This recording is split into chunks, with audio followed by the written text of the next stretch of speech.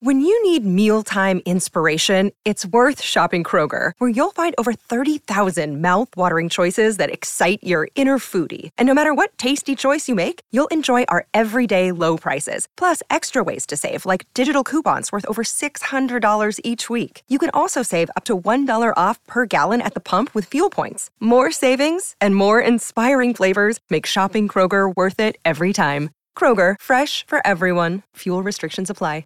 Another day is here, and you're ready for it. What to wear? Check. Breakfast, lunch, and dinner? Check. Planning for what's next and how to save for it? That's where Bank of America can help. For your financial to-dos, Bank of America has experts ready to help get you closer to your goals. Get started at one of our local financial centers or 24/7 in our mobile banking app. Find a location near you at bankofamerica.com/talktous. What would you like the power to do?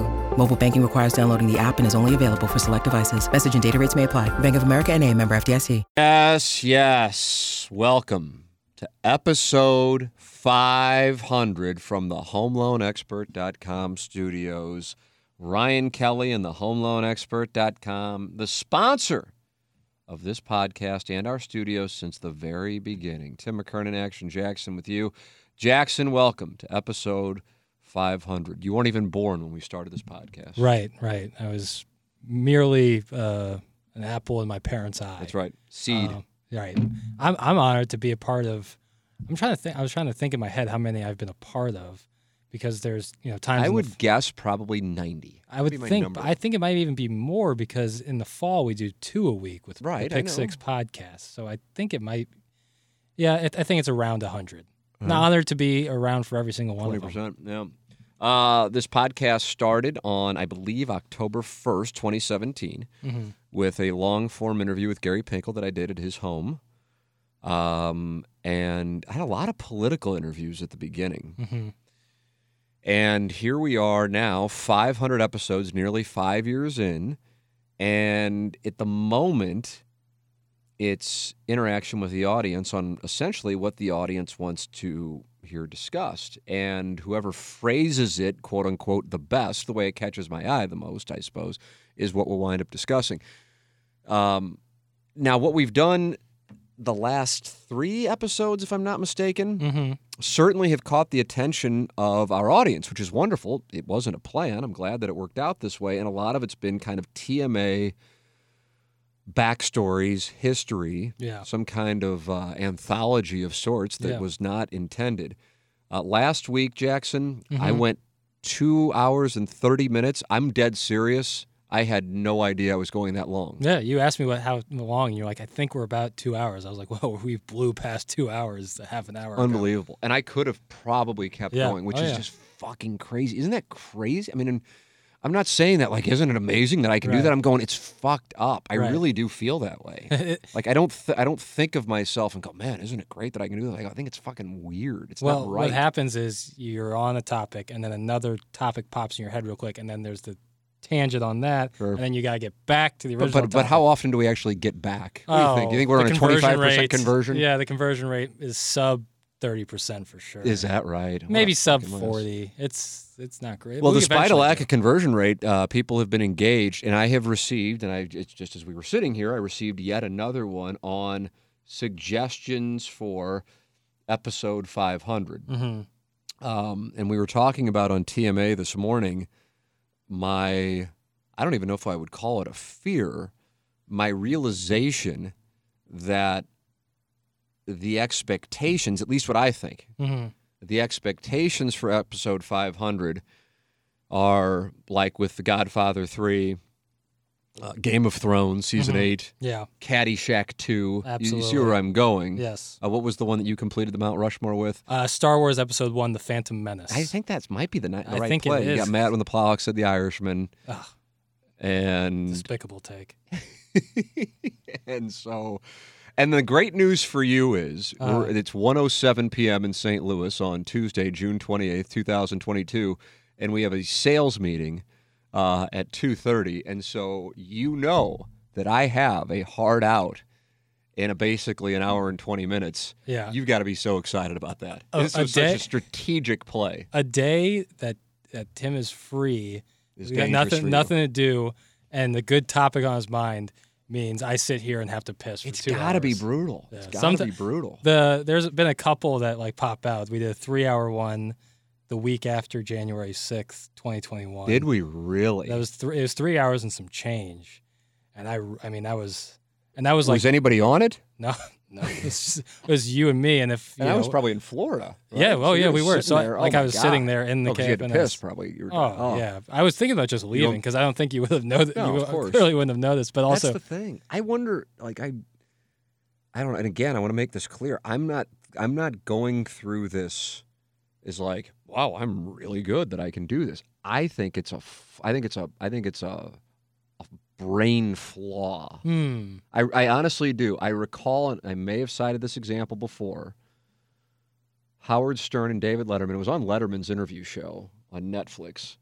And he said, isn't it amazing that this forum allows us to communicate like normal human beings when in reality, when we're away from this forum, we're absolutely bizarre. Yeah.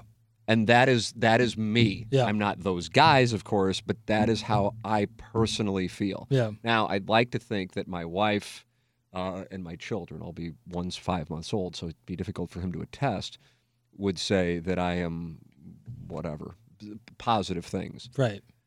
But as far as here's something. I want to drive this home because I told Jackson for episode 500, you're going to not necessarily play the role of an interviewer, but you're going to be an active participant in this thing. Sure. One thing that I was thinking, maybe to show how I've changed over the years, and maybe it's an indication of where I'm likely going, I used to, for real, fantasize about the less popular MFF daily, probably, honestly, and that probably went on. I think the first film that really got me going was over at my buddy John Bernstein's house in the late 1980s. It was called Lady Chatterley's Lover. It'll be good for TMA Trivia Night. I was actually thinking it was going to be the film Wet Pink because you've spoken about that before. Well, it's a nice observation, and it's good to see it pop up for those playing TMA Bingo on the Tim McKernan Show podcast. To have Wet Pink hit is big. I can give you some Wet Pink background. Didn't you say someone stole it from you or something? Yeah, it was an unfortunate evening. The Lady Chatterley's Lover, I think, was the first time I saw girl-girl activity. Granted, it's in the late 1980s, not probably all that hot. And I remember honestly getting like a tingly feeling, dead serious. Yeah, that'll happen. And so from that point, over on Winona in South City, to I don't know when, relatively recently, that has been essentially the driving force behind everything. Yeah, your If I Rosebud. make enough money, I can have my threesomes. Yeah, that's your Rosebud. Thank you. Now my fantasy is I just want to be left alone and being in a place where no one knows who I am. That is my fantasy. And not getting texts or emails or DMs asking for shit. That is where I am now. I gotta be honest, the lesbianism is a much more whimsical quest. It took a dark bleak, and the common denominator seems to be working in this tiny little industry. I don't know. And again, it's not that I enjoy doing the show. It's just some of the things I'd love to do the show, and I think that's why the Jupiter thing, or really any, because now I've kind of thought about it. It's like, yeah, some things have worked out here recently. Maybe it just doesn't have to be in St. Louis. I just don't. I hate what I'm finding is, and I've talked about this a little bit, additions by subtraction and the value of those. Yeah. A business is not deemed successful solely by its top line. I'm going to restate that again. Mark Han, Evergreen Wealth Strategies, 314-889-0503. Or go online at evergreenstl.com. Longtime sponsor of the podcast. If your top line is monstrous, but your expenses are even more monstrous, well, what do you have? You're upside down. You are. So if in life you may not have the greatest top line, but the things that are negatives, i.e. expenses, I'm not talking about dependence, I'm talking about things that are negatives. If those are reduced, to me, what I have found at age 45 is that equates, for me, to happiness. Sure. And so as I sit here and I think about decisions that me and my wife are making, will have to make, I think about a lot of things that I don't necessarily want to continue to do or continue to deal with. And one of the things I fucking hate, I think I've talked about it, but maybe I haven't. Maybe it's been me and Anna Marie. Mm-hmm. What my dad would call growing up playing the role. If you heard me talk about playing the role, yeah, just kind of doing things without a lot of essentially Instagram. Right. What is playing the role, Tim? I'll take a look at Instagram. Right. Now, it's not across the board. Sure. But it's oftentimes people representing that things are one way when they're not. Right. Flashing, when it's not. Essentially driving around in a car you can't afford. Thank you. I've always hated it. Yeah. I've always hated it. Mm-hmm. Whether it was when I couldn't afford it or I could afford it, it doesn't matter. I've always fucking hated it. Always hated it. I hate gossip.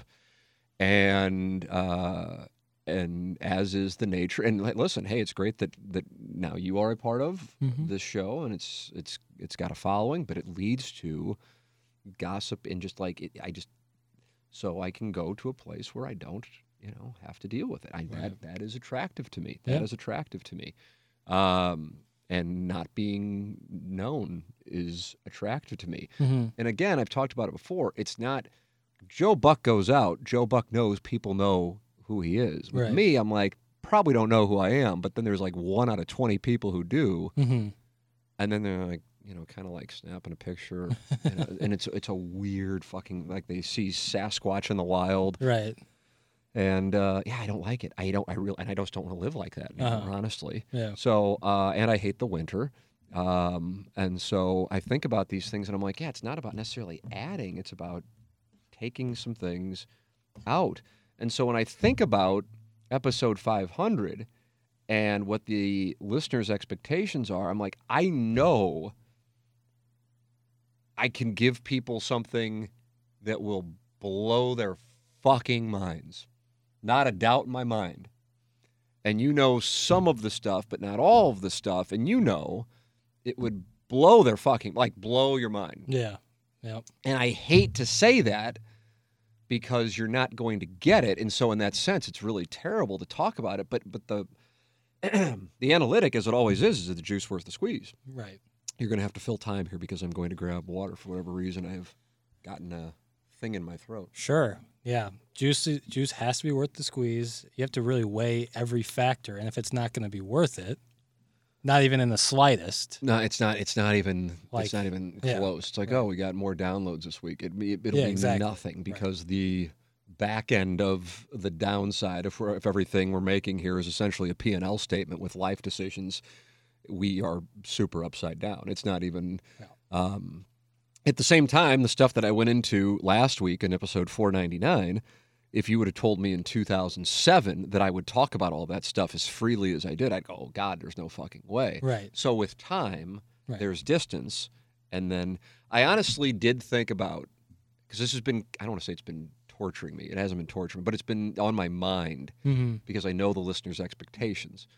At least I think I have, especially based on the volume of emails, is essentially recording the two things. Yeah. And then just in case something happens, they're there. Right. And my story is there. And hell, I guess it'd do no good if I'm gone anyway. But then people can. Yeah. I'd publish the podcast on your behalf. Yeah. Posthumously. Right. It's time for a posthumous podcast. But then honestly, I'm worried somebody would get it and it'd get out. And so then again, so there's no upside. Yeah. And then you create that. Yeah. Even though I swear under oath all of it's true. I mean, fuck. But we're going along nicely, and I'm not looking. And I hate that. I hate that I'm even talking about it.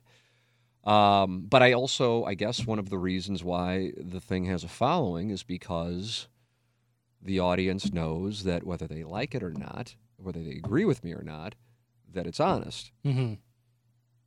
And that's a positive thing. And I never want to fuck with that. Yeah. I never want to fuck with that. That's, I mean, my God, the trust between audience and host or audience and show, that's, you never want to fuck with that. No. That's essentially everything that got me going in this stuff. So help me is that Howard Stern scene where he said, you know what, I'm never going to lie to you again when he was doing the sporting goods store thing. Yep. So, I'll just read some of the emails that I got. This one came in literally. I mean, we're talking here at 1:18. Is the sales meeting at 2 or 2:30? The notification I have in Outlook is 2. Oh, you are really in a spot here. Yeah. I mean, I thought it was 2, but so I thought you got another less email. time. I always thought they were 2:30. No, I thought they were always 2. Really? All right, Jackson. Well, shit. Man, I'm telling you. Yeah, it does look like it's 2 o'clock in my phone here. I thought you got extra information saying it was 2:30. No, I was just going with you. I just saw it pop up on my laptop. Okay. Hey, Tim, episode 500 has to be, inevitably, an interview with Doug. Questions for him over his career, what attracted him to TMA in the first place, how it's evolved over the years, etc., like a sound story, but with Doug. Besides Swope interviewing him after Swope's pins, we've never really heard from him speak in an open forum. I'm just reading what's in the prompter. And hopefully you can get him to say a potty word or two. Thanks. Jackson, on my behalf, let's see if you know me well enough to know how I would answer that request. You would say you appreciate someone reaching out and you don't disagree with their premise, but that's just not how you and Doug's relationship works, and you don't think it would necessarily materialize like this person thinks it would. Even though Doug is great and you're great at interviewing, I don't think that it would actually be at what you think it is, because that's outside of Doug's role on the show, kind of. Yeah, I mean, minus how you kind of pageant stumbled at the end with the kind of thing, and then also say I would say I'm a great interviewer. You wouldn't say that. I would say, but you saying that, I like what you summed up right there is essentially exactly, you know me very well. That's exactly what I would say. Yeah. Me interviewing Doug would be so fucking awkward.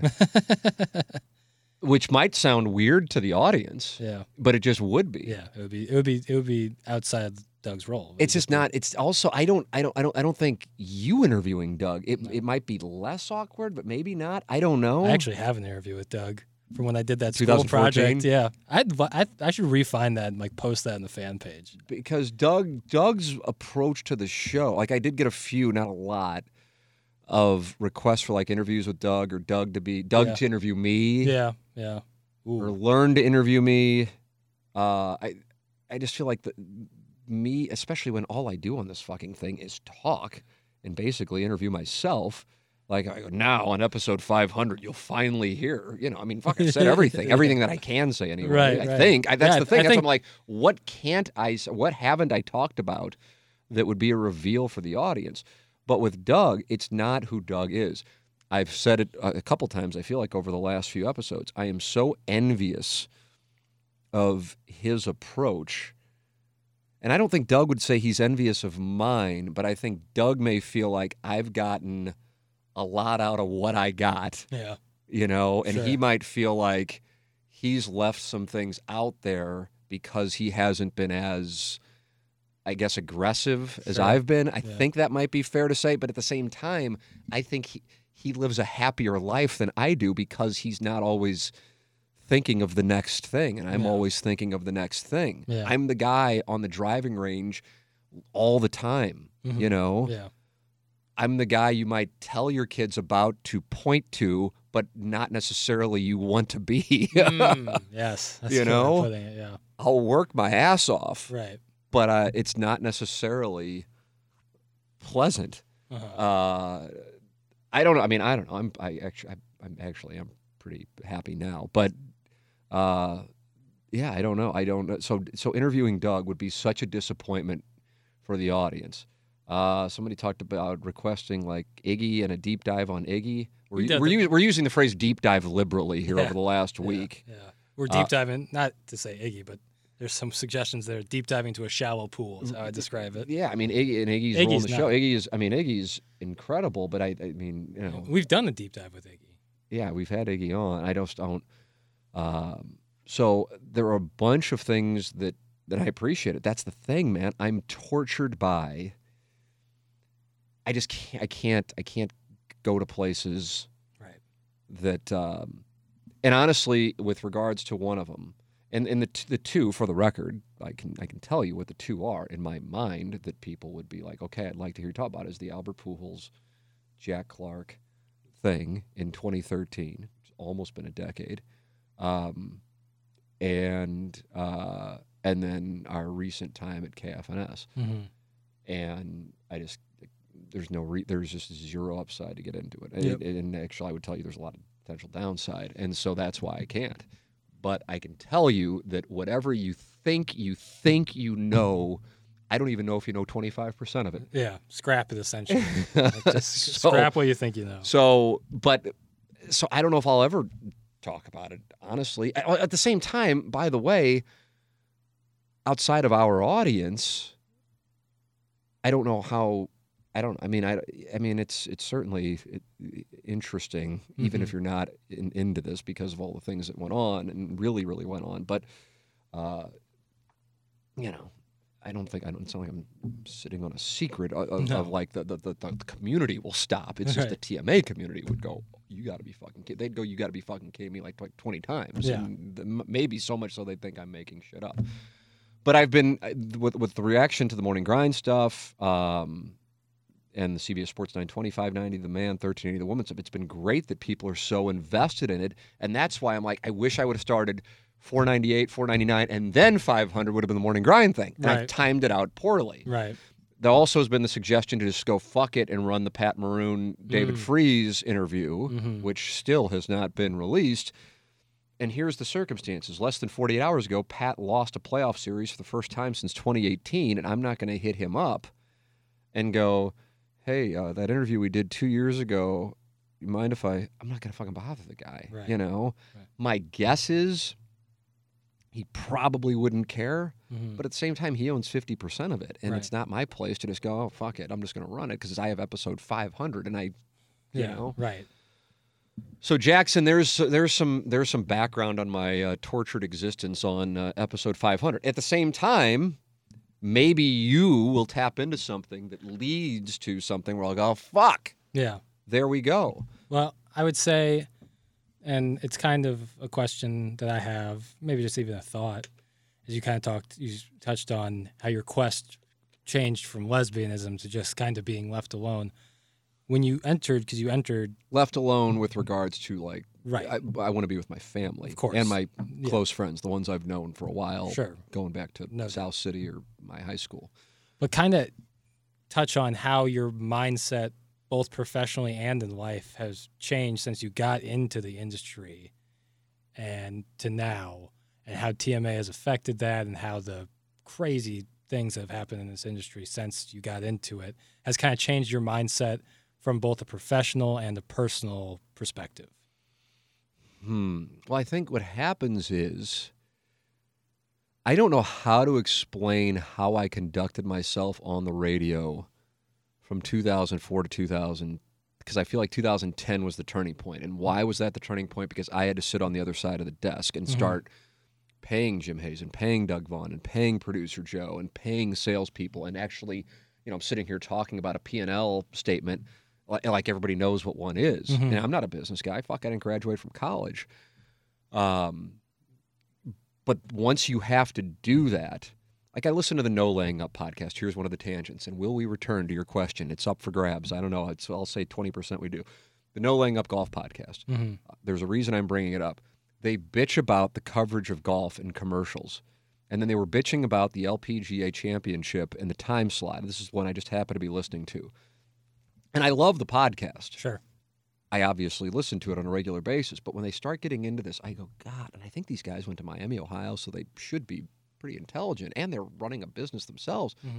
How in the fuck do you not understand that you don't have the coverage, the tour doesn't have the, if you don't have the commercials? Like, I don't, like, what are, like, it's such, it's like something like you'd see like on a, like a bad, like, burner Twitter account, much less a podcast that is super successful. Right. So, it's kind of like, I guess, to tie it into the TMA world, it's like when, somebody says, boy, it'd be great if so-and-so were on the show. And man, it'd be nice if that was on the show. I really miss this person on the show. It's like, we're going to have 30 motherfuckers in the studio. Yeah. Right. And outside of just how bad that would sound, and of course that isn't what people really want, there's also a budget for a show. And there's a return on investment, just like for an advertiser, that if we're going to spend X on the show, and I don't what the goal of whether it be Hubbard or Inside STL back in the day, wants to, like, if you're spending X, then you want to get 5X in revenue off of, to give you that, whatever it is, who knows. That once you sit on the other side of the desk, you think totally differently. And once I sat on the other side of the desk, feel like my personality on the radio calmed down. Mm-hmm. Now, it's not like I hear that stuff from the morning grind often. I don't even know if I've heard it in 2022, and maybe I only heard like a segment in 2021, and it made me cringe. But when I think about attorney, and I also, I was engaged after getting divorced. Mm-hmm. I think that's a big thing that maybe I underplay, but also it's not something that, just out of respect for my ex-wife, who I think is a wonderful person, it's not like, oh, I can't talk about her because she sucks. No, I sucked. She's a wonderful person, but out of respect for it, she has no interest in being a public figure, a part of the story publicly. That's our story, and that's the agreement that we have, albeit 15 years ago, but still, out of respect for it. But I think that played a role in it too. I think, and I'm sure plenty of the people listening to this, men and women, have been divorced or might be thinking about getting divorced. There may come a time in your life, Jackson, where you'll think about it. And I can't imagine, although maybe I'm off on this, that you come out the other side of it without looking in the mirror. Mm-hmm. Although, as I was saying that, I caught myself and thought, yeah, it does seem like oftentimes people just motherfuck their ex and then don't take accountability, Right.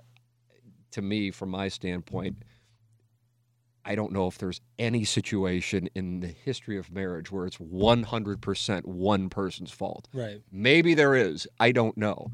But either way, when you get divorced, and then also in a matter of, a year's time or 2 years' time, now you're sitting on the other side of the desk, and the employer, to me, that forced some maturity, that those two sets of circumstances, had they not happened, I don't know if I'd still be acting like I was acting. But, and it might have been better radio. Fuck, I don't know. It might have been better radio. I bet the people who really liked me then, I don't know, it'd be tough to, I don't know, maybe it'd be tough to know what they think now, because who I am now on the air is so different than who I was for the first 5 years of the show. I'm going 2004 through 2009.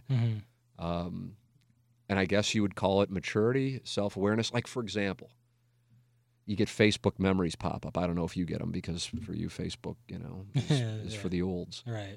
But God, in 2009, I mean, my friends, because it's not like I'm like 19.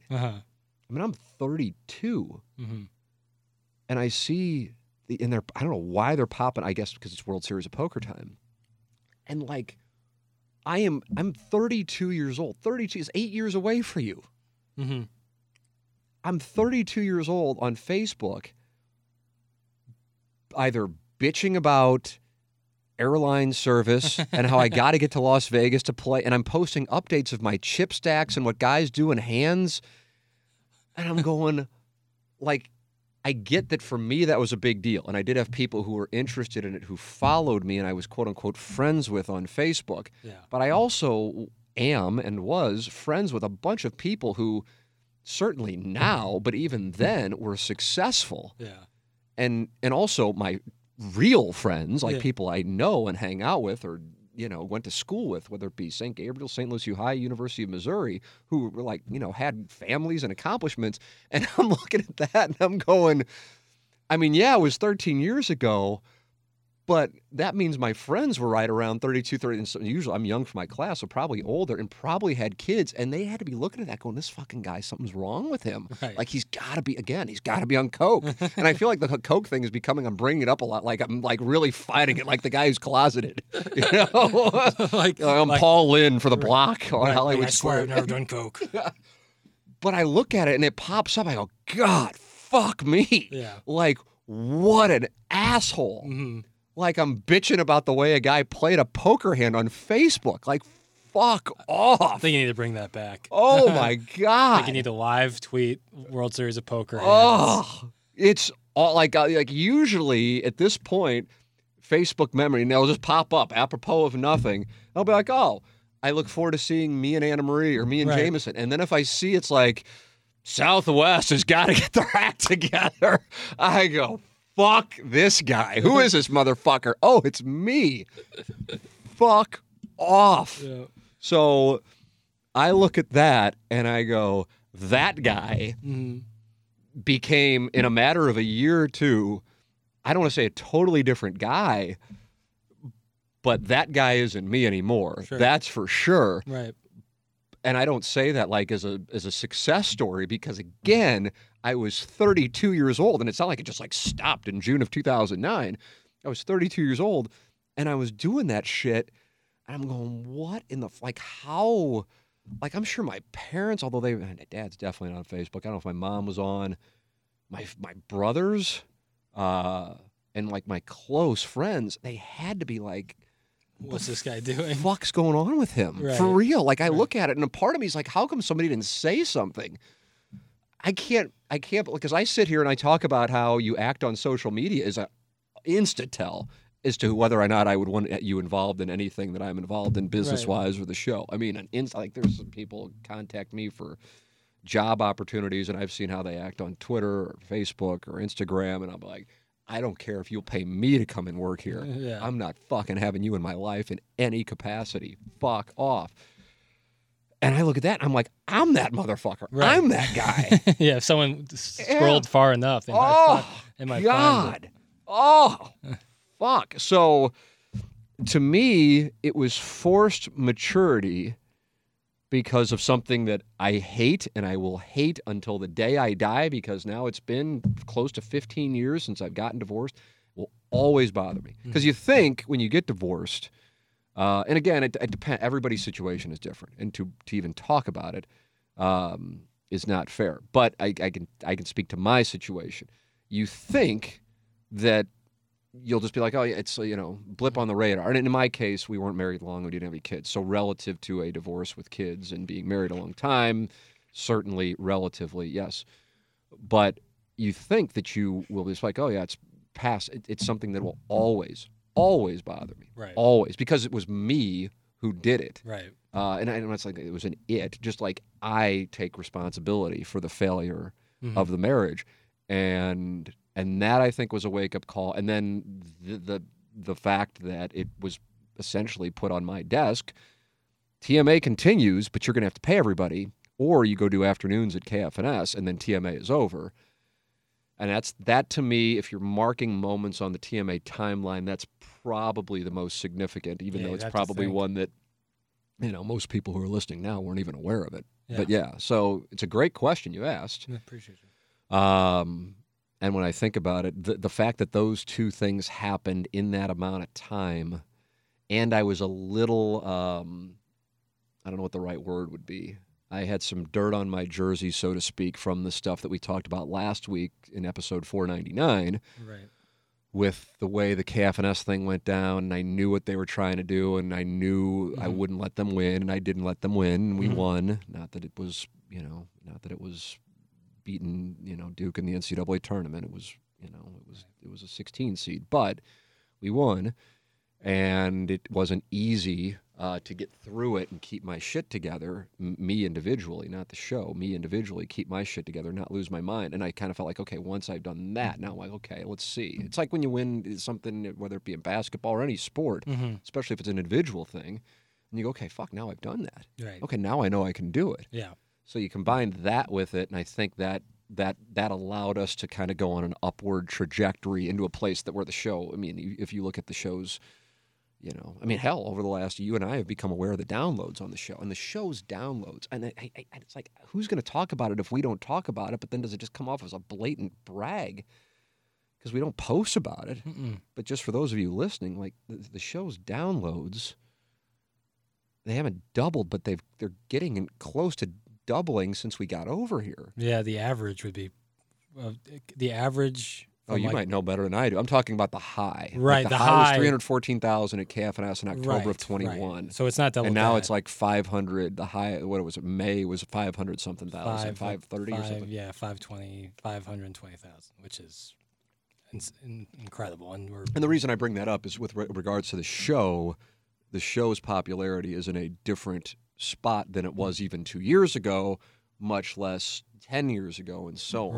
Right. You know, and that kind of leads me to another thought that I had, and in a sense, it's, you know, we talked about with the Morning Grind era, how you thought that there was this lack of creativity in a sense. And I don't want to say that because that might come off the wrong way, but a lack of a show that just didn't interview beat writers, you know, a show that kind of... You're talking about previous radio. You're not right. About, yeah. Just like how like it seemed like there was a need for that, and that younger people eventually, like you said, when you're giving out that T-shirt at Friendly's, you're like, oh, these are younger people.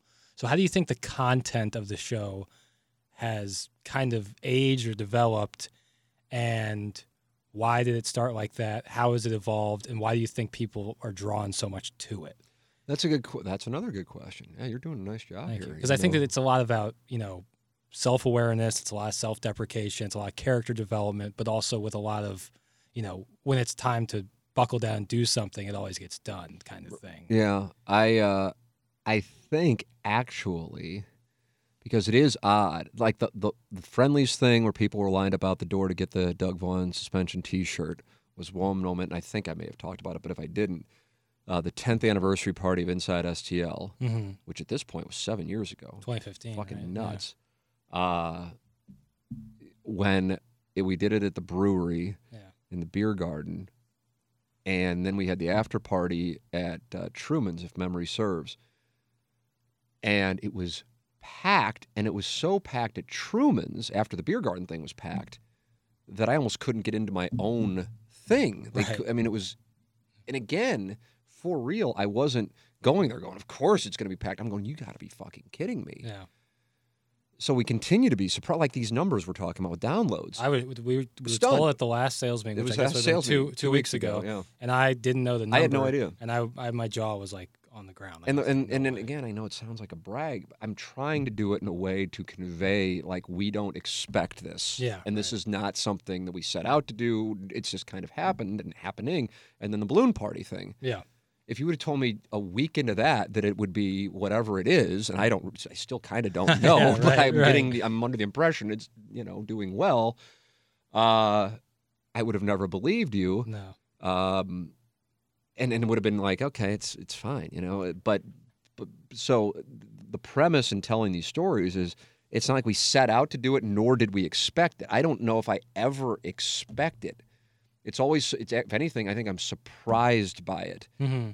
Still to this day, like when Iggy and I played in the golf tournament, people are you know, clearly aware of Iggy and just like, God, this guy, he's really wearing pants. You know, is that part of the? Is he Andy Kaufman, or is he? Is he really who he is? And I go, fuck, I don't know. I sit next to him. He's my partner. I have no idea. I don't know why he's wearing wool pants. It's 100 degrees out, but fuck, there he is with wool pants.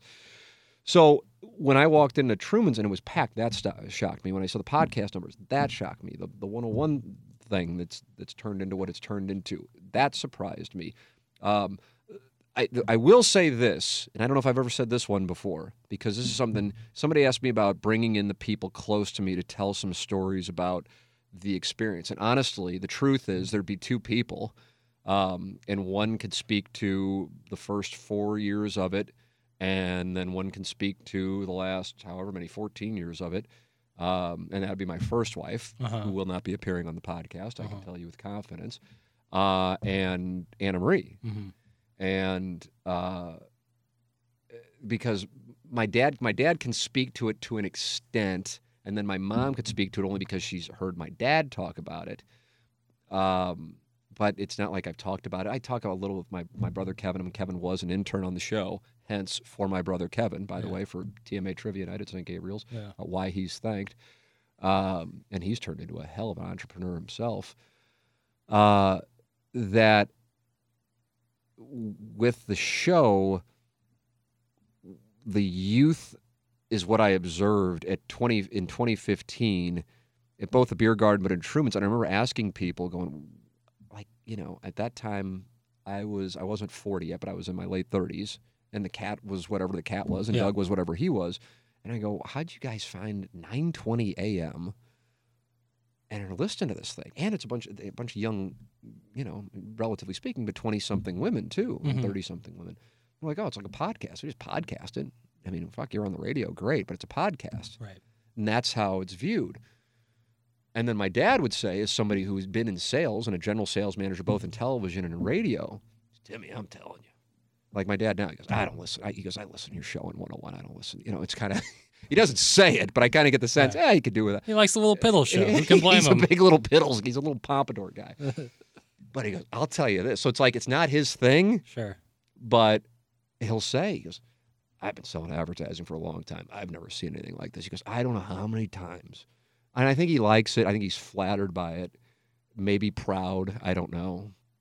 A little bit of both. A little bit of all of it. Yeah. And when he's calling somebody and they'll recognize, because his name's Tim McKernan. Right.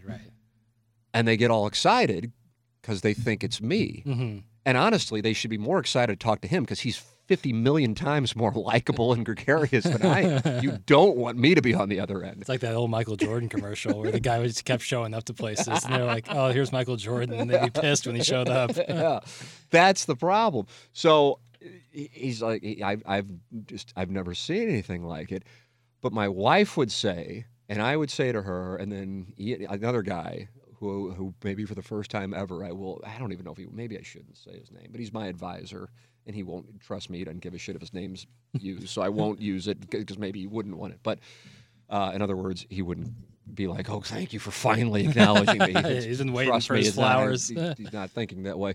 But we used to say, whoever makes the choice to bring us in, and I'm telling you, we've been saying this for a decade, will be going, how the fuck did we miss it for as long as we did? Mm-hmm. And that is exactly what has played out here. Mm-hmm.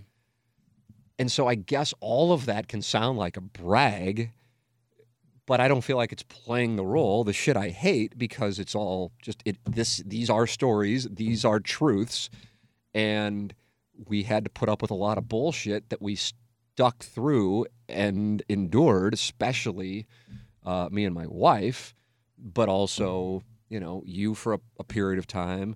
Certainly Iggy, certainly the Cat, certainly Doug, certainly Plowhawk, certainly Gangster Pete, certainly Seymour, producer Joe. Mm-hmm. To get to this point, right? And takes a village. That's the thing, and it's in a way I don't like that I'm the one telling the story because other people would have other perspectives on it. At the other side of it, I was the one who put my house up to make sure we made payroll, and to keep the thing going. Mm-hmm. So I do have that ownership of it because I took that chance, albeit, so help me, if the situation were to take place in 2022, actually I might do it now just because I feel like I'm dealing with a more proven commodity than in 2013. But in 2013, part of the reason why it kept going was the fact that I was so ignorant, which again, it's not like I was, nothing against being 24, but, you kind of get some benefits of the doubt if you're 24. I was in my mid-30s when I did it, that you're going, you just put your house on the line, motherfucker. Yeah. And you just guaranteed this much money. If it doesn't work out, they're coming for you. Right. Shit. Ryan Kelly, wonderful sponsor of the podcast and TMA sponsor for years, tells the story, and it's a great story. It really is. I admire the courage of any entrepreneur just to take the shot, even if it doesn't work out. Right. And his story, and he's been on the podcast before, of putting his house on the line, and what the courage it takes to do that, but the belief it takes to do that. If you feel like you've got something. His was a calculated thing. Mine was just like, oh, okay, fine, I'll sign it. Just dumb. Right. But did it, and it worked out. But it's kind of like, a guy you raise, and then a guy re-raises you, and then you re-raise him, and then he moves all in, and you go, well, fuck, I've got King Jack. And then you call, and then you win. That's what I did. Mm-hmm. But calling with King Jack is not the right play in that situation. I don't even give a fuck what he's got. It doesn't matter. If he's moved all in after 4 bets, he's got King Jack beat. And if he doesn't, then I luck boxed out because my cards hit and I won. But it was not the right play. So that's what I'm saying about 2022. Also, I have 2 children now, so the game changes. But TMA is more of a proven commodity, and you now have podcasting, and you can do things you couldn't do in 2013 now. So with all of that said, it's a different mindset. So I don't know, because it plays like a podcast, I think that's why. I also think the content and being free to talk about anything it's resonates with people and resonates maybe with younger people and maybe makes older people feel younger. Yeah, I can speak to a sense because, I was a very young person when I first started listening, and it was just always like the fact that it plays like a podcast. Like you put it on and it's going to be an hour. You don't have to change it every, you don't have to hit next. It just plays and it plays and plays and plays. And I think the fact that the listeners are so involved with every show. That's a huge thing. I mean, where would we be without the text line and the emails? Like that's a huge thing. That comes from, I believe, because you didn't have texting when we started. I mean, you might have had texting, but it certainly was in its infancy. T9. It came from, you're hitting a lot of buttons just to type the. It sounded like I listened to a lot of Jim Rome, but I just remember that he would have emailers. Yeah, right. And then he would crumble it up. It's terrible take. Orenthal. Patrick, would you like oral sex? Yes. Patrick Ewing. Is he going to turn down oral sex in Atlanta? Of course he's not. Patrick, would you like oral sex? Yes. Rack 'em. So I'm just like, so when I started, I'm like, let's do emails because that's a way. And I used to go on message boards when I was at KMOV because I thought it was important, and I still do, by the way. It certainly has caused a lot of headaches and created a lot of like the I don't even know, like enemies who don't know me but think they do because like in the bubble of the message board I've become the bad guy. Right. But going back to it, I thought it was important to interact with the audience, which may be something that I'm underrating. It's great foresight because, I mean, that's what I think is the reason it's still to this day so popular. Well, I'll tell you this, and I don't know when I saw it, but I saw an interview with Mark Cuban. Might have been what led me to do it, but I don't know when he really kind of came into his own. I have no idea what year that was. In other words, when would I have seen the interview? But it was a while ago, obviously. Right. And I remember him saying something along the lines of, I respond to every email, that's asking me a question. And so to this day, if somebody asks me a question and they don't preface it with like a Hotmail or AOL account that's clearly a burner or something, just a way like take a shot. That's just okay, delete and we move on. Or why the fuck do you let Iggy talk so much? You contact Iggy. You're tough. I can tell. I mean, you're really tough. But you're emailing me about another guy. Right. Not going to speak on it. Yeah. So so to this day, I still do, and if anything, I consider that. See, I enjoy. That is flattering to me. Sure. People making shit up about me or my family or gossiping, and that's whether I would be doing something in the quote unquote public eye or not. It's just not my thing. It is not my thing, and I am looking forward to that. Is now my fantasy to withdraw from that. I cannot wait for that time. That is for real. It's been really kind of recent, but that is now my fantasy. Right. And just to be clear, lesbianism's still a fantasy nonetheless. Yeah, it's just with a 5-month-old. It's unlikely. But we're all dreamers. And then what last thing kind of with the content too is how excited are you that there only could be like 8 more minutes? I know. I didn't have to pee either, so I gotta drink this stunning. water a little faster. But I think for me, a lot of it changed like where I really almost got into it. It might sound dumb, and it's not a shot at any of the reporters or anybody who works in media in general, but when guests basically went away, and I felt like that kind of happened 2015, 2016-ish, because back in like the summer of 2014, 15, once a show, there'd be a guest on. There would be a baseball guest or someone on. Yeah. And I just remember once the guests were I remember you talking about, like, I've asked the audience, like, do they like guests or not? And I always just loved. I always felt it ground the show to a halt. It would take you out of magic. And I'm like, why are we doing this? It's dogma, challenge dogma. Right. Challenge dogma. I'm not just talking about religious dogma. And I think that's what TMA is. Kind of the impotence of it is the challenging dogma, not doing everything by the book, but doing it how we think people like to hear things. Well, there's truth to that, but I would actually say the nucleus of the truth is my belief, essentially this: if one or more members of the show, and whether it's like people like, why isn't Iggy a host? I'm like, I don't fucking. What am I? I don't know what everybody's role is. Right. And I quote unquote own the show. Right. So why are you so worked up? And how do you everybody know what Iggy makes? And what is it? Right. I don't know where the fuck that came from. Right. Like, I don't even know. I really don't know what Iggy makes. I have no idea. But either way, it doesn't matter. I don't know what you make. I hope you make a lot. I hope you make a shitload. But whatever. The truth of this show, and I arrived at this, I don't know when it was, maybe right around that time, 1450. If one or more members of the show, and currently there are 5, so it's not just like me or Doug, or Iggy or whomever, you, Plowhawk, if one or more members of the show are engaged on a topic, whether it be serious or whether it be humorous, satirical, whatever, then most likely it will engage the audience. Yeah. And that's it.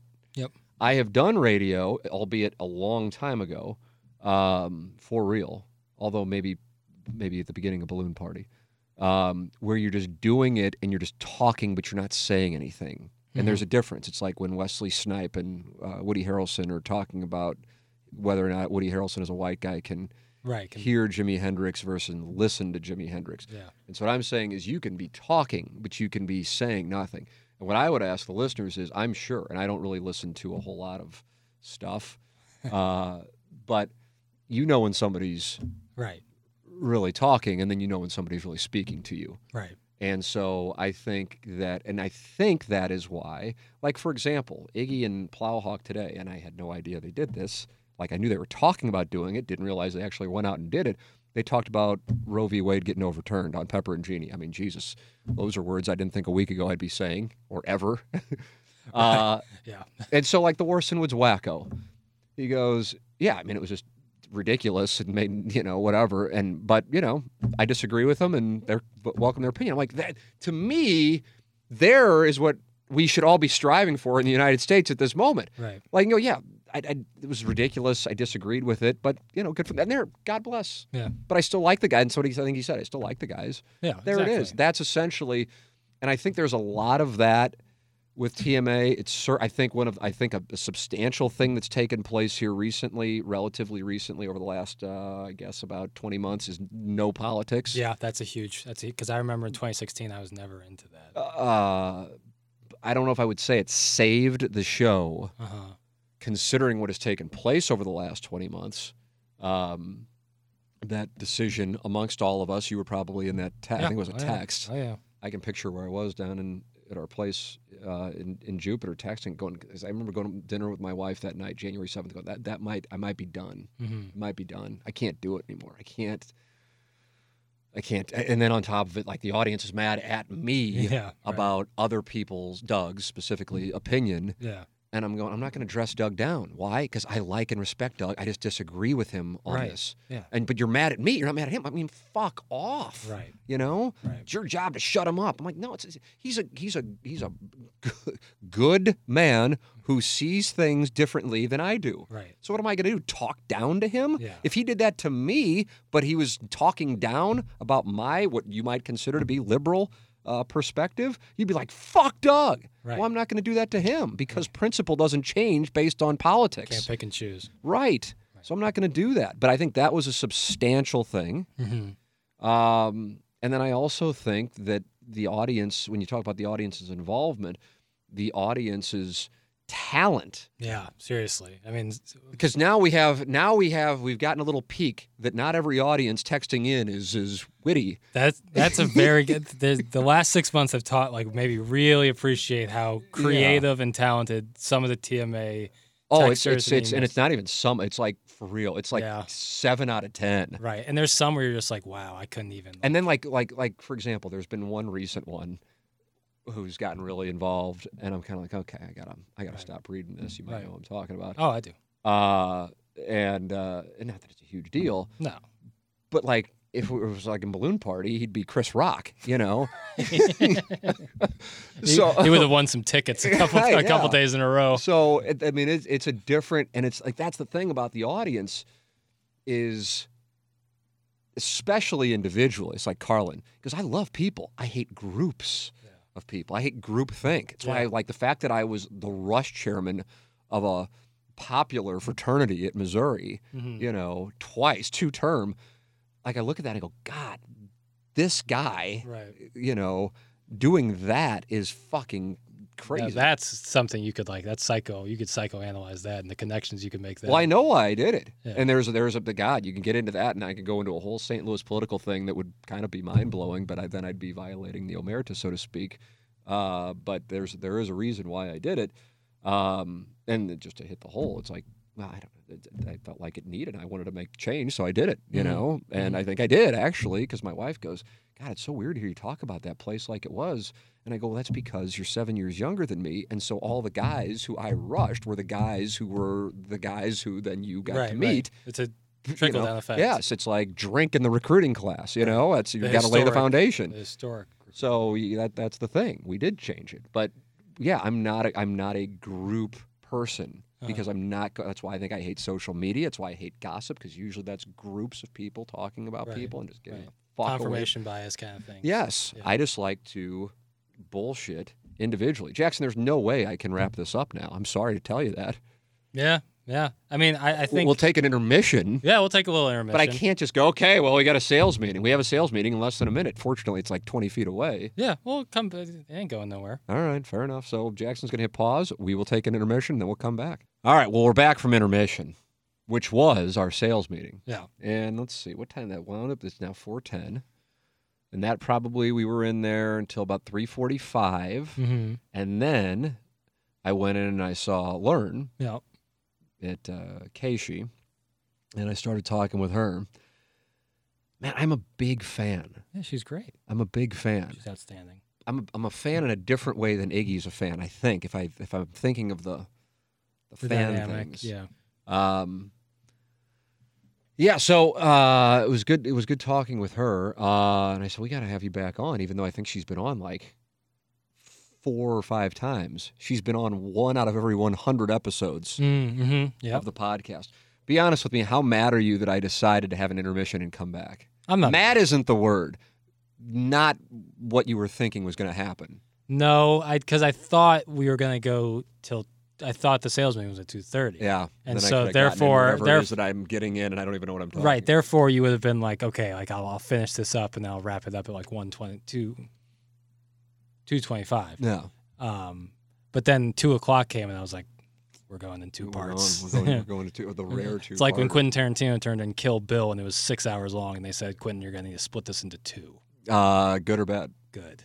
I like Volume 2 better, which isn't popular. My wife loves that movie. Oh, it's I don't know if stuff. she recall. I don't know if she has a preference on 1 or 2. Godfather 1 or 2. Where are you on that? I think 2 is the better movie. I think 1 is more fun to watch. Interesting. Like, I think 2... That might be a nice way to break it down. Like 2, like the stuff in Cuba in 2 is genius. Like, absolutely genius. And makes it such a good plot. And it's kind of like a reverse plot where, like, it's total chess moves with Michael. He's really in his bag there. But the first one, I mean, like, so many, just the wedding alone is, like, so much fun. Mm-hmm. So I think 1's more fun. I feel like, I mean, I've certainly watched Godfather 2 100 times. And the duality of De Niro and... Mike. Yeah, I don't know. Maybe that's I don't know. For whatever reason, I certainly enjoy 1, but I see what you're saying more. Right. It's more fun to watch. Yeah. Right. But yeah, I see what you're saying. More quotable lines. And like Anna Marie, who is Italian. Sure. She's like, because she watched part of The Offer with me. Mm-hmm. I said, I'm just watching this thing. Mm-hmm. We're not going to wait for Aiden to go to bed. Yeah. I'm watching this thing, and that's just the way this is going to be here. And then she watched the final episode. She goes, we really just need to watch The Godfather. I said, anytime. Yeah, seriously. I just don't think I've watched it straight through. I go, my God. That's right. Like right. I've heard a lot of people. Father would be so disappointed. Right. And I've heard so many people say that. They're like, I've seen... And even, like, I bet people who haven't seen The Godfather know the most famous scenes from it just because it's in the culture. Same with Shining is similar like that. Jaws is very similar like that. Like, movies that are just so in the conscious, Star Wars, that people, like, think they've seen it or seen parts of it. But really, like, sitting through the whole Godfather is, like, a real treat. Yeah. Like, that's such a... When they close the door at the end, I mean, it's just really good stuff. Yeah. It's more fun. 2 ends so sad. Like, when Fredo dies in 2... you're just like, damn it. No. Why'd you do that? Yeah. Why'd Michael do it, and why'd Fredo do what he did? Yeah. Twos just makes you feel like shit. Yeah, it's a nice observation. Because you're like, Michael is an absolute monster. Yeah. Monster. And now it's complete. I can't wait for you to watch The Offer. I'm anxious for you to see it and then see if you're on the same page with The Offer on Paramount Plus is what I'm talking looking about. forward to it. Before we go any further, and I honestly don't even know what the fuck we're going to talk about. Jackson is kind of asking some things here. I want to make sure, because really this is our business. We're coming out of the sales meeting. The sales meeting might be going, my God, the sales meeting went till 3:45.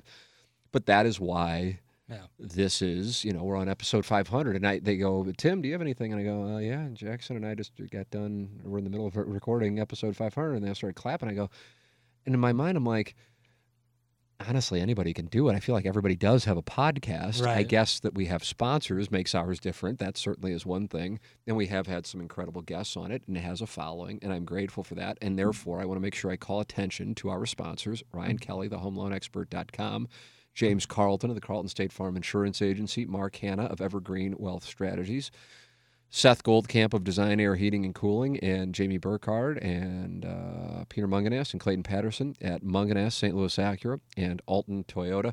They have all made this thing possible. I am incredibly grateful for it. I love doing it. I think it could take on another shape. There's kind of different chapters of it. It was guests. QFTA didn't come along until a little later. I don't even know if it was like a year. And I think might have been a week where we didn't have a guest and we just needed to do something or something. I think it was Iggy and Plowsy. Plowboy. Plowboy would come in for, QFTA. I remember that vividly. I don't know. I love doing it. And it's so weird. Let me ask you this. I'm going to ask you a question now. Sure. Are you tired? I bet you're not, but I'm asking it anyway. At 11 o'clock when we've done 4 hours, and it's different than, and it's not by any means, I mean, these stations are monsters here that are up and down the hallway.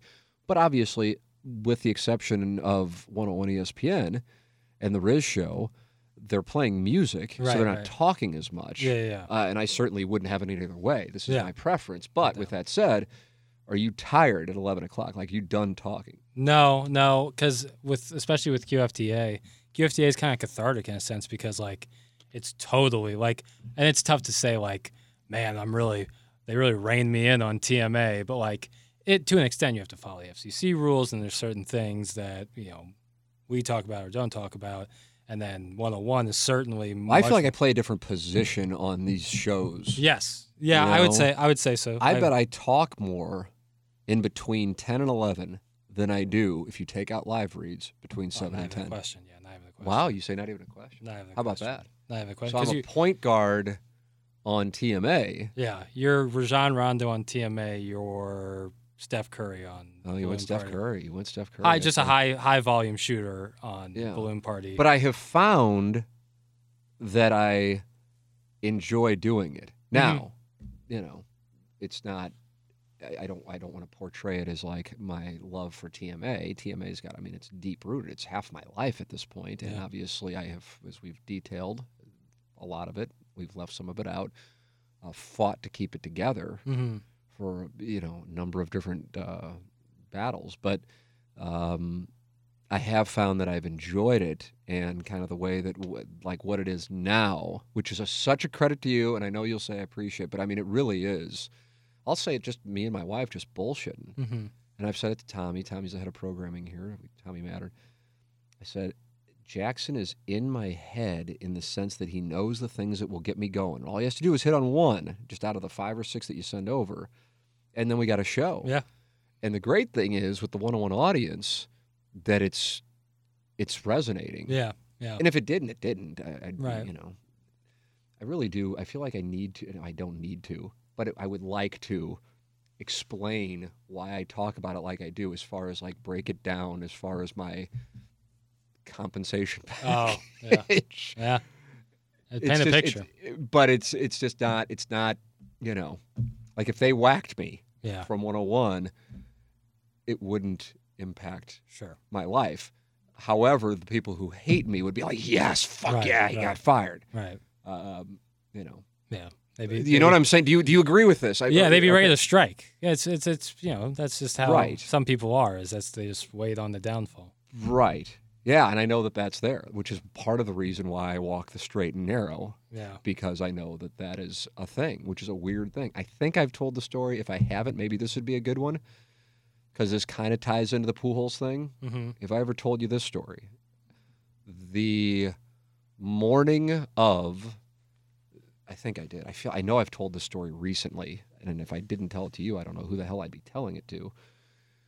The morning of the first show back, because the Pujols thing happened on a Friday night, mm-hmm. and all the detail that goes into it, like I would really have to like dig in, because some of the things that went into it were strange, for lack of a better term. I would need to do it live from a urinal. Yes. That morning of the first show back, so I've got a full Saturday and Sunday of handling sitting this. on it, yeah. There were people who were texting in. You know, the text line was open at that time, or was part of the show at that time, I should say. I have been waiting for this for years. I did tell you that? Yeah, okay. I've been waiting for this for years. And maybe when I told you that, and I don't know if I said it on the air or on the podcast, where the fuck I said it, like you were like, holy shit. And I'm like, oh, I almost expected it because I know.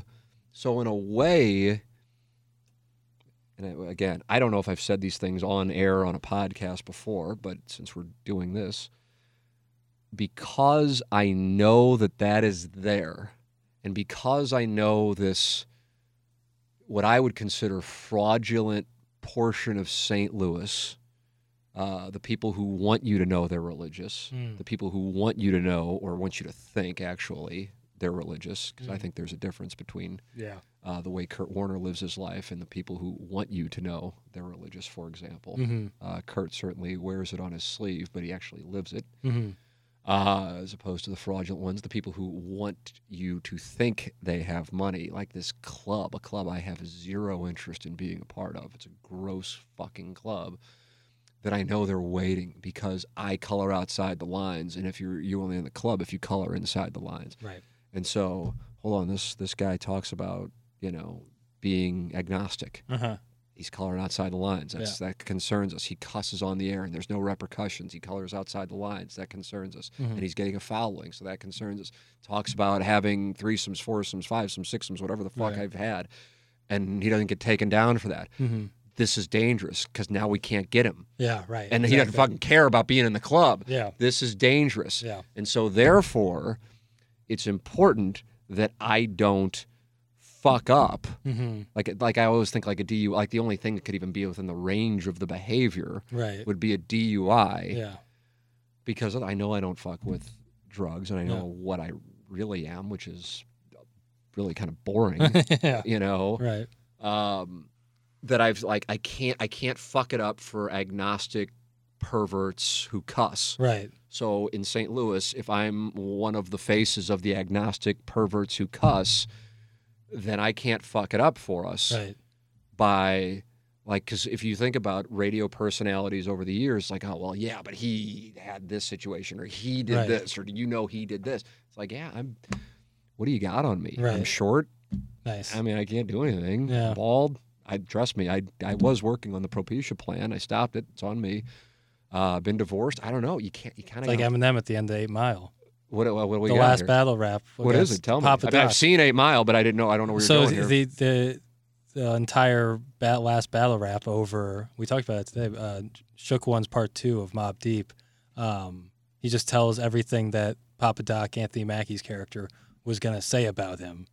And he ends it like, tell these people something they don't know about me. And so he has nothing. He can't. So he just concedes the battle rap. Yeah, that's not. Yeah, I don't. That's nice. I hadn't thought of it that way. Yeah, but I mean, to me, like, I wouldn't say I'm proud that I'm agnostic. I just am. Right. I wouldn't say that I'm like I stayed out of it when Doug and Iggy were arguing over cursing because it's just like a you know, it's just one of those things that I'm not even going to engage in. Yeah, I don't know. Like, it's how I talk. Sure. And most of the people I associate with use profanity when they're not around the radio or they're not around children, or in my case, I know my in-laws, you know, and I don't even know if they really care, you know, but I just know it's kind of the way they are. Now, my parents, It's great. You know, my dad, Timmy, that fucking guy. I love that. I like that. I like that. Mm-hmm. I like the bar and Biggie's when I go to pick up food. That's my kind of thing. Have you ever been at the bar? And it's not like, okay. Was there Saturday. Okay, God bless America. Yeah. That's my kind of thing. Mm-hmm. I don't want, take your pick. I'm not going to name an establishment because I'm not thinking of anything in particular, but that's more my kind of thing. Yeah. Not because I'm playing a role. It's just what I grew. There was the Windsor Inn on Hampton Avenue. That's what I grew up around. That's what I like. I like what I perceive to be as real. And that's the kind of radio or podcasting I like to do. Mm-hmm. And so it would be disingenuous to come on here and represent myself as something other than, I'm not sure if there's a God. Mm-hmm. And guess what? I know you're not either. Mm-hmm. But I'm not going to force my agnosticism on you and then also turn it into law. Right. Because you know what that is? That's a theocracy. And I'm not going to say, I've had threesomes, foursomes, and I actually think it's great for a relationship. If you don't want to, don't. Doesn't fucking bother me. Right. But I don't know. I enjoyed it. And from my understanding, we all like to fuck. And then I'm not going to tell you need to curse. But for me, that's... Live and let live, Tim. Yeah. I'm telling you, man, two things. Now I feel like Jack Palance in City Slickers. Good. Glad Palance got brought up. Yeah, I mean, the bingo card. The bingo card here. It's about damn time Jack Palance got his flowers on. I swear to you. It's weird to cite this. I wrote about it when, I don't even know how, I happened to see this last night when I made the announcement on the fan page that we were coming to Hubbard. Yeah. Which I think was December 1st or 2nd of 21. Yep. Certainly, the juice is worth the squeeze was the image I used. Or the juice was worth the squeeze, which is what, and you still haven't watched The Girl Next Door. Yeah. And the thing is, with The Girl Next Door, I'm like, I wonder what you'll really think about it because you were 6 when it came out. Right. I just think it's an amusing film. But I do believe in the juice being worth the squeeze. I think it's such a simple analytic. But the reason I bring it up is the live and let live thing. Dennis Miller, who you probably now think of. I mean, when I say Dennis Miller, what do you think of? Bunny Ranch, right? I'm thinking of Dennis Jesus Christ, you're thinking the wrong guy. I don't know.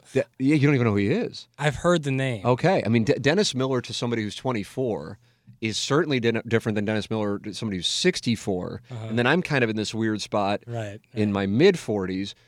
He was the Saturday Night Live Weekend Update anchor in the 80s and 90s. Then it became Kevin Nealon, Norm Macdonald, I think brief time with Colin Quinn, and then you got in the Tina Fey, Amy Poehler era. Right. And then maybe Tina Fey and Jimmy Fallon, or maybe Fallon was before Amy Poehler. Either way, point being... Myers, What's that? And then Seth Meyers. Seth Meyers, right. Jost. And now you got Colin Jost and Michael Che. So, with that all said, that he was kind of like this edgy... Then he got an HBO show. And he had high equity, and he was writing books, and he had this cutting-edge comedy, kind of like the Jack Palance reference, which is by no means cutting-edge comedy, to cite. I think he won an Oscar for that role. He did, and he did a one-handed push-up on the Academy Award stage because he was so old. That's right. To show people that he was still viable. But the point being is the Miller's humor, I don't know if it was necessarily funny. It was the rush you got was the dopamine of being like catching one of his obscure references. And he would do it with this quick delivery. He would do these rants. It's kind of like, it was like the grandfather of Bill Maher's New Rules, sort of. And then I think he lost his edginess, hipness, whatever, when he went on Monday Night Football, which is kind of before your time as well. You were alive. But that was with John Madden, right? Fuck no. Madden wouldn't fuck with that. Who was on the team? It was. I think it was Al Michaels, Dennis Miller. They renovated Monday Night Football. So he wasn't a guest. He was a full-time. He was the color. He was Troy Aikman. Oh yeah. Here, I'm obligated to look this up because I realize a lot of people listening to this won't even know. I remember I happened to be at his first broadcast because it was a Rams. Dolphins. How I remember this shit is so fucking weird. In Canton, Ohio. Okay. They did the Hall of Fame game. Hall of Fame game, yeah. And I don't think I was there. I was just there because it was a Rams game. And their first game would have been 2001, I guess, and it was a big deal. What was the Monday? I know it was Al Michaels and Dennis Miller, but who was the third person? Boomer? No, they fired Boomer Esiason. So he had been on, I'm reading it right, by the end of the 1990 season, Monday Night Football had its ratings decline for the 5th season in a row. And after turning things around, ABC fired Boomer Esiason, who had been on the show for 2 years. Okay. So they made this big change, and it was a huge thing to try to get back the excitement, as I read from Wikipedia. I knew it was the Howard Cosell era, which I don't remember, and obviously you don't. Was it Kornheiser? So announced that Miller had beaten out Rush Limbaugh and Tony Kornheiser. How about that? I didn't even know Limbaugh was in the mix. Imagine that. And I don't know who they put him with. I still don't fucking mention it. The show's official season opener was Al Michaels, Dan Fouts, and then Eric Dickerson, who was brutal. ED, yeah. It was rough. Yeah. He was a guy. It was kind of KOMU Weekend Newscast, obscure reference for those of you who didn't go to the University of Missouri. If you did, you know. And Melissa Stark. And they made this big thing. Eric just isn't a broadcaster. Right. He came on our show a few times, and I talked to him. But, I mean, as far as you just know. You know when you got it. You know when somebody doesn't, and you can't fix that. The preseason Hall of Fame game between the – I don't think it was, but maybe it was. Okay. Well, either way, I saw him in the press box in Canton. Mm-hmm. And I think that kind of ruined him. And then I think he's now a conservative. Yeah, he's on Fox News. Oh, wow. But I don't think he's necessarily to that. And yeah, he does it. And I remember interviewing him on KFNS because it wasn't my podcast, because he was promoting his radio show, which I would imagine he ended the show. Okay, yeah, the show ended in 2015.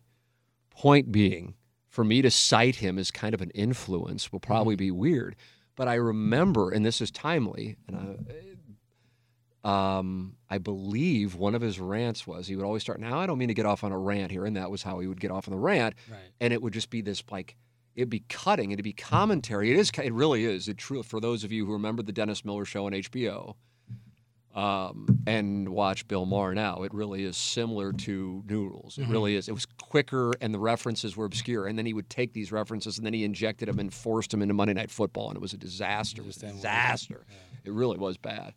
But I think it ruined his, for whatever, I guess, edge. Right. And, I don't know, there's taking politics out of it, show me a conservative commentator who you think is, got any street cred? Right. Yeah. No. I mean, that's the last stop. Right. To go visit the land of the olds. Yep. You make a lot of money doing it, don't Absolutely. Get me wrong. Yeah. It's business-wise. But hey, either way, I mean, I kind of think Maher's going down that road, not necessarily conservative. I think he's trying to wake up people who would vote for whomever in 2024, going, hey, this is why, quote unquote, we don't win, because of all this dumb shit that people associated with the left do that we need to distance ourselves from. I truly think it's a strategy. And if other people say, oh, he's doing it for money, I'm like, you don't get it. It gets to a point when you have so much money and you're in your late 60s, you don't fucking care. He has no dependence. He could be making $2 million a year, and I know he's making a lot more than that because it's LA money, so it's basically $1 million in St. Louis. And he's fine. He doesn't fucking care. Right. It's like Carlin at the end. Yeah. I think he was just like, this is so fucked up, and I got to talk about it. Yeah. So I think that's what we're seeing with Maher. To get back on Miller, believe it or not, I'm going to return to where we were. Jackson, did you just look at your watch? I'll fucking come over there and all hell will break loose. I'll have a watch. You don't have a watch. No, I just scratched my hand. That's how hypersensitive You're about to come over the top of it. Yeah, I was going to come over. He was, I think it was on abortion of all things, or maybe it was religion. I don't know, something that had religious overtones. Uh-huh. And he said, essentially, he was saying what you said, live and let live. He just said it more colorfully. Right. And so help me, that was something that I've held on to each their own, as long as it doesn't impact other people. Right. Which I still, to this day, probably saw that 25 years ago, and I don't know how that doesn't work. Right. I really don't. It's a guy, so and then treat others how you want to be treated. Those are my two things. Yeah. They are. It's simple, and it's so strange that's. And that's my code. That's sure as hell isn't the 10 Commandments. No. But I mean, it just so happens that the treat I believe is from the New Testament. Right. Yeah, and it's simple. I mean, it's just like. But I don't do it because it's the New Testament. Right. I do it because I think it's a right way for me, right, and I think for others, to go about life. But if they don't do it, they don't do it. Then I'm not going to roll with them. I'm not going to hang with them. I don't want to hang with them, you know? Like, it's like if people let you do what you like to do and you let people do what they like to do and everyone lives kind of in harmony in that sense, who loses? Yeah, That's I think maybe how not that I came to terms with because I'm in my 20s, but like the way people view gays and lesbians in 2022 for probably what you experienced in Columbia, Missouri. Like, I can't imagine. Now, maybe I'm wrong. I don't fucking know that it would have been cool to like shit on somebody for being gay when you were in Columbia. Oh, was it? I mean, it would have, like, if you're like with your close circle of friends, like that's one thing. But really, like, if someone did it to some random person, though, that'd be But like, I mean, like in my experience in Columbia, Missouri, which was 20 years before yours. Not to say that it went on, but if anything, I mean, I would imagine it was just a bunch of people who were closeted. Right, you know? right. If it was that sense, we would always make homoerotic jokes, similar to what we do on TMA.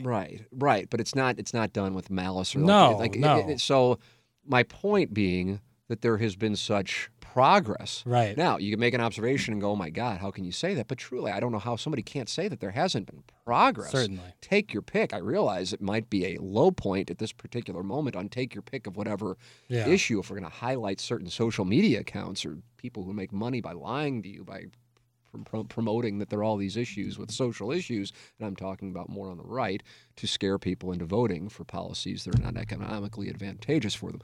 But either way, that I see that, and I think to myself, that is where I to each their own, and treat others how you want to be treated, and that's it. That's all I got. Oh, 100%. And I would teach, and I am in the process of teaching one of my sons who's starting to get old enough, and I will do the same with my other child. And it's just like, and if anything, I mean, I'm telling you, because to me that's my biggest responsibility is to raise my children. To treat people well. Yeah. That's it. I don't give a fuck what they wind up doing, as far as career-wise. I want them to be happy, and I want them to treat people well. And that's it. Yeah. That's all I'm asking for. Yep. And that's my responsibility as far as the treating people well part. But yeah, that was an important part of the whole thing that then I think circles back to how the show operates. Because if somebody were to just take quotes from the shit that we say on the show over the years and then just put that up, we'd be taken out on social media instantaneously. Yeah. But why are we above the law, I suppose, which I feel like I've kind of been asked before.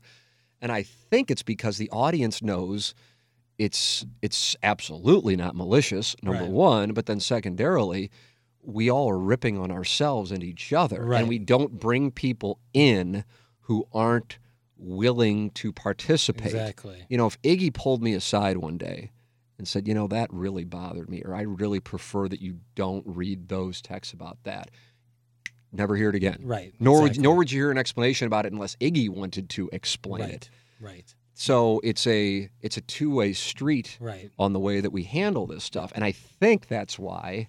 I don't know. I've never really thought about it until this moment. I think that's why we quote unquote get away with it. Right. But the perception of the show was one, or still to this day is, hell, as a matter of fact, I'm not going to get into it, but we just heard about it, from a business that is conservative, and like, we don't know if we want to get. And then you start listening, and you get to know the people involved with the show, or the people who listen to the show and how charitable they are.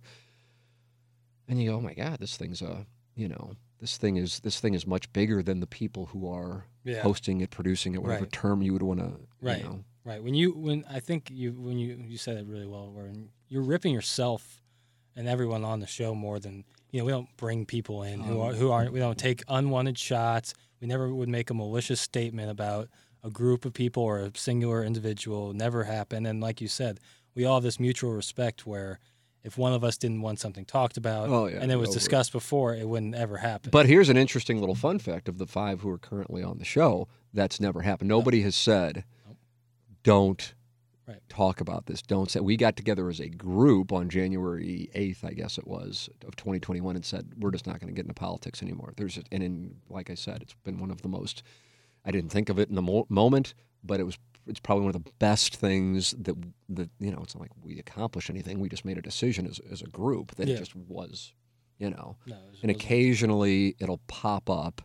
And, well, I guess you can see me because you can see the YouTube. You might notice. Anybody who's watching, watch what happens. Either I reach for my phone and go Instagramming, or I find that one beat where nobody's talking and then I pull it back in, or I go with a live reach. Live reach, I know it's just no upside. Where's the upside? We talk about upside in it. Well, I enjoy talking about it, but TMA is not where TMA is for most people an escape. Yeah. We still occasionally, and I mean occasionally, and when I say occasionally, I mean once every couple of weeks at the most, we'll get we got one last week. Like I'm talking one.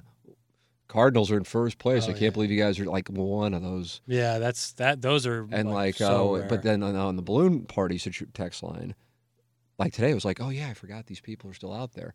Like, I'm trying to get my kids off social media, and all you're doing is talking about social media. I'm like, oh my God, what do I tell my kids? Text. I'm like, I don't interact with this world, which I'm so grateful for. Yeah, not as serious. What do I tell my kids? Right, but I think that text was. I mean, it's 100%. Okay, no, that was real. I mean, that's like which I also am grateful for, that I don't have to, nor do I want to, associate with that. And I'm sure they don't want to associate with me. It's mutual. Sure.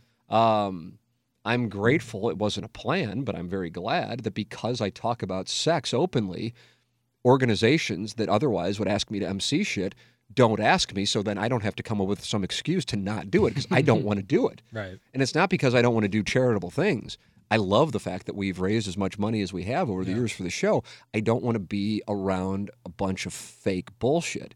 That's what I don't want. If you wanted me to come to do something that was going to raise money, and it's, like I said, the Biggie's Bar kind of setup, and I keep using Biggie's Bars. If it's some historic bar, it's a great bar. But, like that kind of event, I'm not your black tie, everything's wonderful in St. Louis. Oh, let's give a round of applause. Fuck off. Right. We got problems, and we're going the wrong way. But you don't want to hear that, right? And I'm not your guy, and I'm glad you're not inviting me. So I'll talk more about whatever bullshit that you don't want, whoever uppity motherfucker doesn't want me there. Good, because I don't want to be there either. But with regards to the show, somehow, and I guess it's because of what we're talking about, people know it's not malicious, and they also know that we're all ripping on ourselves, and I guess that's why, because on the outside looking in, it is a little surprising that we... Now, I also will say this. I think it's important to note this. That is not how I was at the beginning of the morning grind. Mm-hmm. I don't remember, specific things, but I just know, I look back on it, and it just makes me really, I don't know what the right term would be, disappointed in myself, I guess, for lack of a better term. I guess, if anything, I'm happy that I have, I don't know what the right term would be, changed, evolved, I don't know. Yeah, but it's still there. It's something that I did, and and again, it's not like it was like, but I'm like, wow, it just mean. I think is probably what I would say, and that's just, there's any meanness which pops up so rarely on the show.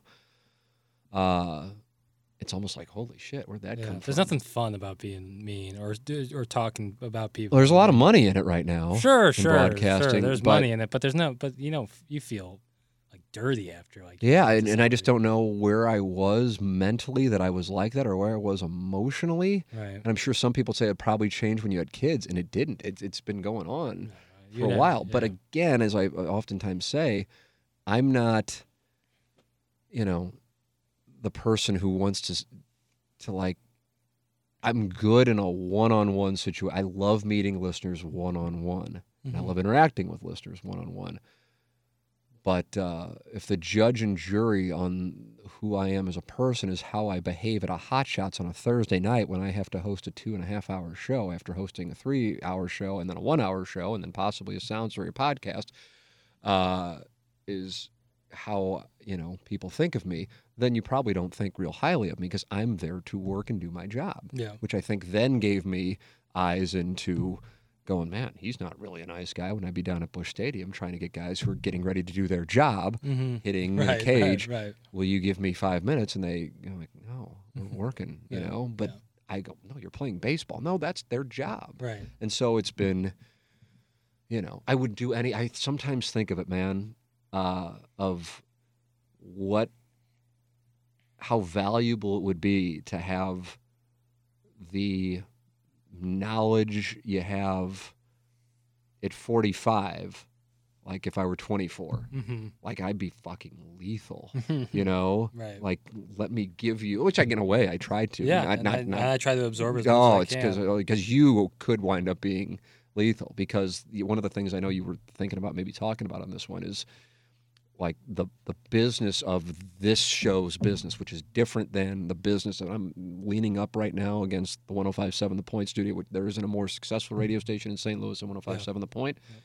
And the Rizzuto show is a huge, huge part of that, but it's just an incredibly successful station. But our business is different than their business. No doubt. And so, but that's something that took time to learn. And I guess it's worked. I guess obviously it's worked, but you know, it's a different thing. And here at Hubbard now, they're learning that this thing is different than the other things. Not that it's bad or good, but it's just different, and you have to treat it differently.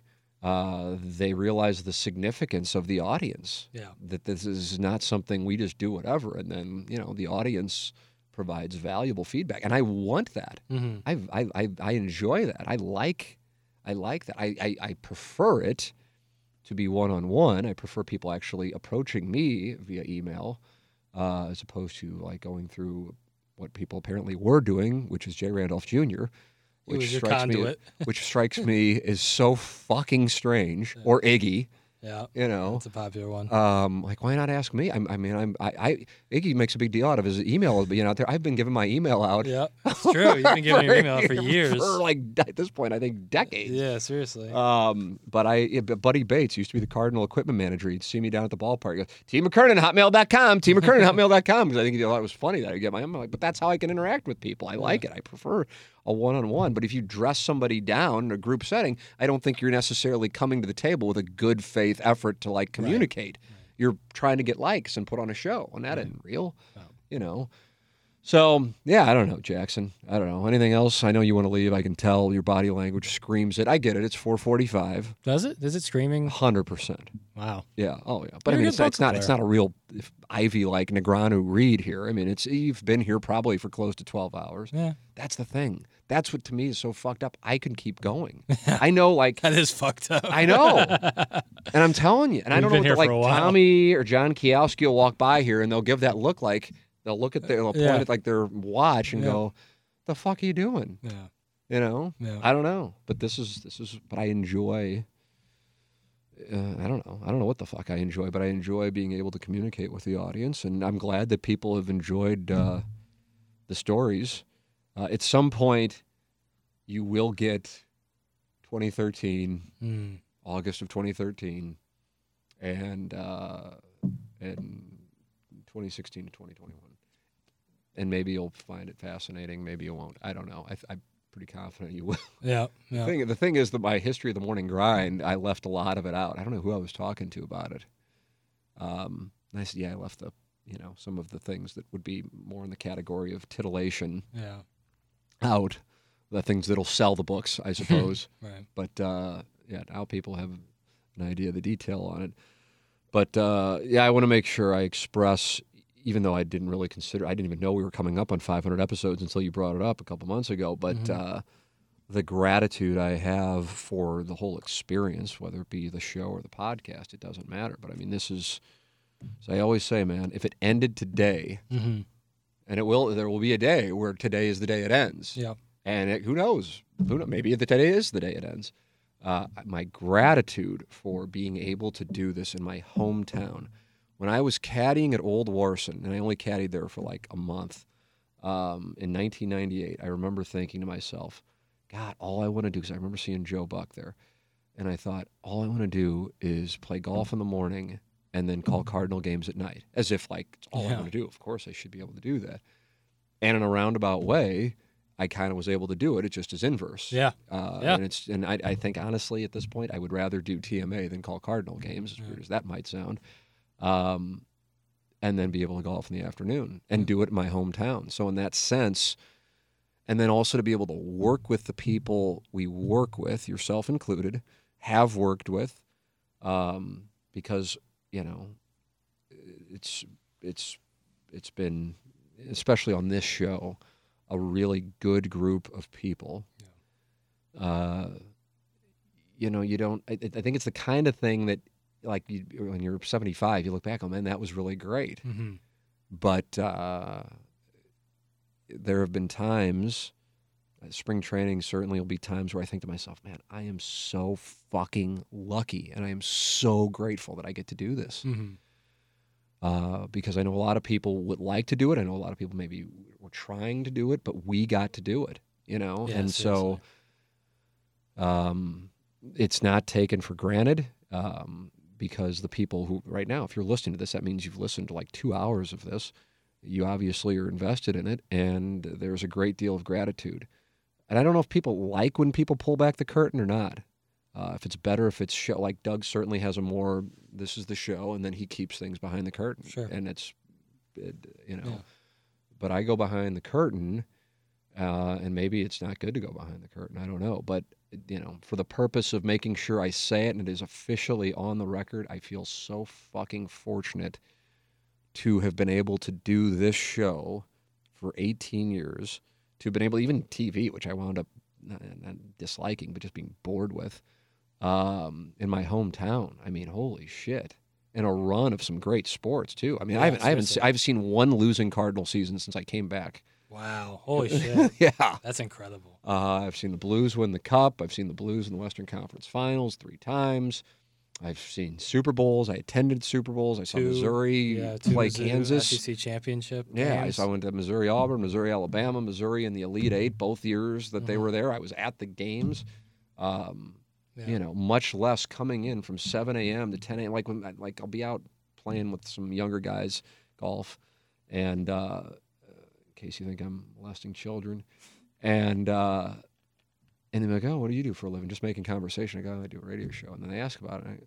And they go, so what do you like talk about? I go, honestly, I don't know. Yeah, I've had those tough conversations. Yeah. It's actually a tough conversation. And like, it was one of the guys in the bag room at Westboro, the only place I've been fired from, even though I know some of you are listening and hoping for that next moment when the next one comes. And it's coming. Trust me, it'll come. Yep. Yeah, you know, I used to work in here, and I got fired. They go, why the fuck did you get fired? I go, well, I went out and played golf while I was working in the bag room. And they go, no way. And I go, well, they got to fire for that. I go, well, the thing is, they warned me, and then I came back out, and I did it again. Like, well, what an asshole. And they go, so you do a show now, and you just, like, fuck off for 3 hours? I go, yeah, that's what I do. Yeah. And they go, how do you do that? And I go, I don't know, but that's what we do. Yeah, it's true. It is. You explain it to people, and they're almost like kind of like, all right, let crazy guy go back to doing what crazy guy does. But that's the truth. But it is, blessing. and it's with people who make me laugh my ass off, and on top of it, who I like. Because oftentimes in radio, you will have situations where people are kind of in a marriage because you need the other one because you're doing a show together, but you don't like each other a lot. Well, like the Francesa Mad Dog thing is one of the more famous ones. Yeah. I'm aware of others. And so when you have a group, and again, it's not like we're hanging out. I think it'd be fucking weird if we hung out for a lot of reasons. But just, you know, people who make you laugh and you look forward to seeing. Yep. There's no bullshit behind the scenes. Yep. You can't put a dollar value on that, and I'm just incredibly grateful. Even though this podcast is separate from TMA, I think there's obvious overlap, and since people wanted to hear TMA stuff, it's important to drive home that, and I think now people know it, but the success story, if it was called that, of TMA, while Inside STL may own the intellectual property, the success of it is owned and shared by, probably 50-plus people. Because I'll go to board operators, I'll go to producers, I will go to salespeople in a major way, and certainly on air, and people we have worked with behind the scenes. And without those relationships and how you cultivate and manage those relationships, you can't have the show. Yeah. And so I'm incredibly grateful. And so if there's going to be something that I want to make sure the people who are listening to this get out of it, even though you're not getting gossip per se, that's an important thing that I always want people to know, is that I think we're all aware that lightning struck, and it wasn't at 1380 the woman, it was here. That's a great way of putting it. And we got it, and yeah. I mean, like I said, man, if they came in and they could, we gotta make cuts. Yeah. I go, fine. Yeah. God bless. Yeah. You've been nothing but good to us, even though we only been here 6 months. Tip my cap, and we'll go do it somewhere else and be fine. Mm-hmm. But the gratitude I have for what we have been able to experience as a group, and I say that really I left out. And I know it sounds like a speech of sorts, but you brought it up earlier. The audience, because the audience, not only the loyalty of the audience and the love of the show of the audience, but the audience, so much talent contributing content. Yeah. That's rare. You've had plenty of talented people come through and do radio shows, and talent is in the eye of the beholder. But I can't imagine an audience in a local St. Louis show has been as involved with creating absolutely famous segments. Yeah. Content is created. Right. We mean, there's been whole segments done off a single text. Right. And you could call that a lack of preparation. And that's fine. But because it is. But what you it call is, it what it is. It is. It's a lack of preparation, but it's organic and it's crowdsourced and it's fun and it's easy to listen to, and that's what makes it so, I think, the audience enjoyed so much and why we enjoy the audience so much. It's this symbiotic relationship where we're going to give this to you. Just got to help us out a little bit and throw us a little bit of, your interaction. It's such a great relationship that's so rare. And like you said, lightning has struck, and we're lucky to keep the energy in the bottle in a sense. It's, I don't know, man. I'm because I think I express it, but I want to make sure I do here, since I know people, with episode 500, have, are listening, and I just want to make sure that I say it. And I also just want to make sure I vocalize it, because it's just something that I think oftentimes in a moment when there are, something you look back and you go, man, that was great. I didn't appreciate it. And I don't even know whatever year it was. I remember getting on I-95 North to head to Roger Dean Stadium. This is well before I would spend a lot of time there, and go, God, how fucking lucky am I? Lucky, not talented, didn't earn it. I don't feel that way. That I get to go to the team I have lived and died for so many years, their spring training in February, being paid to do it, paid for my accommodations and my meals, with guys who I'm going to laugh with, and the Cardinals are going to come on our show and bullshit, and however many people are going to be listening to it. I mean, just an incredible amount of gratitude. I really am, because you pause and you think about how many people go to Columbia, Missouri, or go to Northwestern or Syracuse or ASU or whatever, Indiana, whatever the fuck it is, Broadcast Center, Lindenwood, whatever, and want to do what is a handful of jobs. Yeah. And then we sit here and do whatever stupid shit it is that we do, and it winds up working out. That is incredibly fortunate. So, yes, there absolutely have been and are moments that are brutal, and I honestly wouldn't wish upon other people who I don't like. Yeah, that has been a big part of it. It absolutely has. But it would be irresponsible to talk about the history of this show and focus on that, because the truth is 7 a.m. to 10 a.m. for every weekday since July of 2004 has been an absolute honor to get to do. Yeah. And that's something that, yes, maybe 10:01 all the way up into 6:59 the next day could be rough, and there were certainly times there it was, but for the most part, 7 a.m. to 10 a.m. has been, like a vacation. Yeah, seriously. And so I think it's important to make sure that the overarching theme of this is one of gratitude. Jackson, you will be grateful that I am done. Woo! Yeah. How does it make you feel? You know, the folks might have thought they were going to get some gossip, but they got some gratitude. And you know what? I think that's a nice consolation prize. Is that right? I do. think people would have preferred me to go, fine, fuck it, here we go. Yeah, just tear the Because the thing is, I know you don't know everything. I don't. You weren't around I for don't. it, and I think you'd be sitting there and you'd be going, I can already picture it. You'd be going, Yeah. Yep. yeah. I could see that on myself right now. Yeah. Yeah. Yeah, there's more. I mean, I'm going to get going, so I'm just going to stop. You can just turn off the mic like you do on 101. Because I honestly feel badly for you. It's a little piddle show. Yeah, but there is so much. I don't know, man. I don't know. I'm like, if I wrote a book, like, who would really fucking care? Like, I don't know. Yeah. But at the same time, if it like appealed to people beyond like the little world in here in St. Louis, there's a way to like make it much more consumable for someone. Because if I do it, you know, I'm not going to like half-ass it. No, it's going to be like, okay, and it's going to be I don't know how long of a project, a couple of years. Oh yeah, for sure.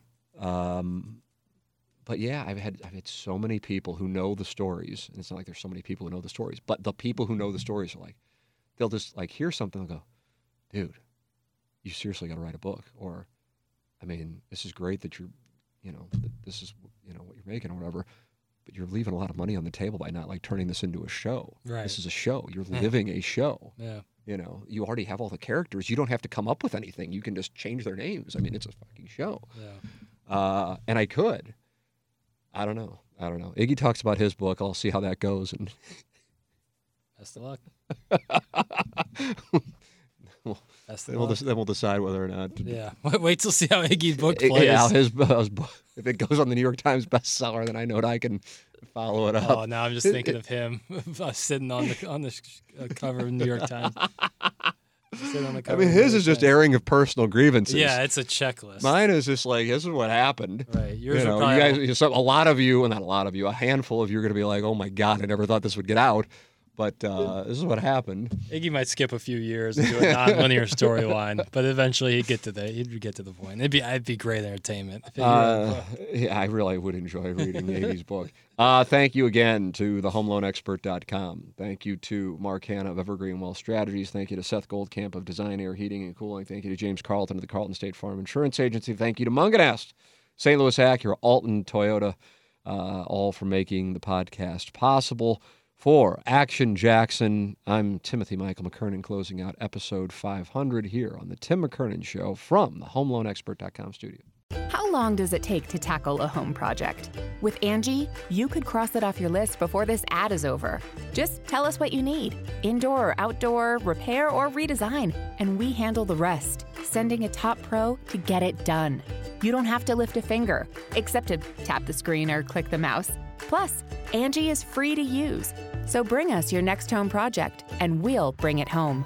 Download the app or go to Angie.com. That's ANGI.com to get started.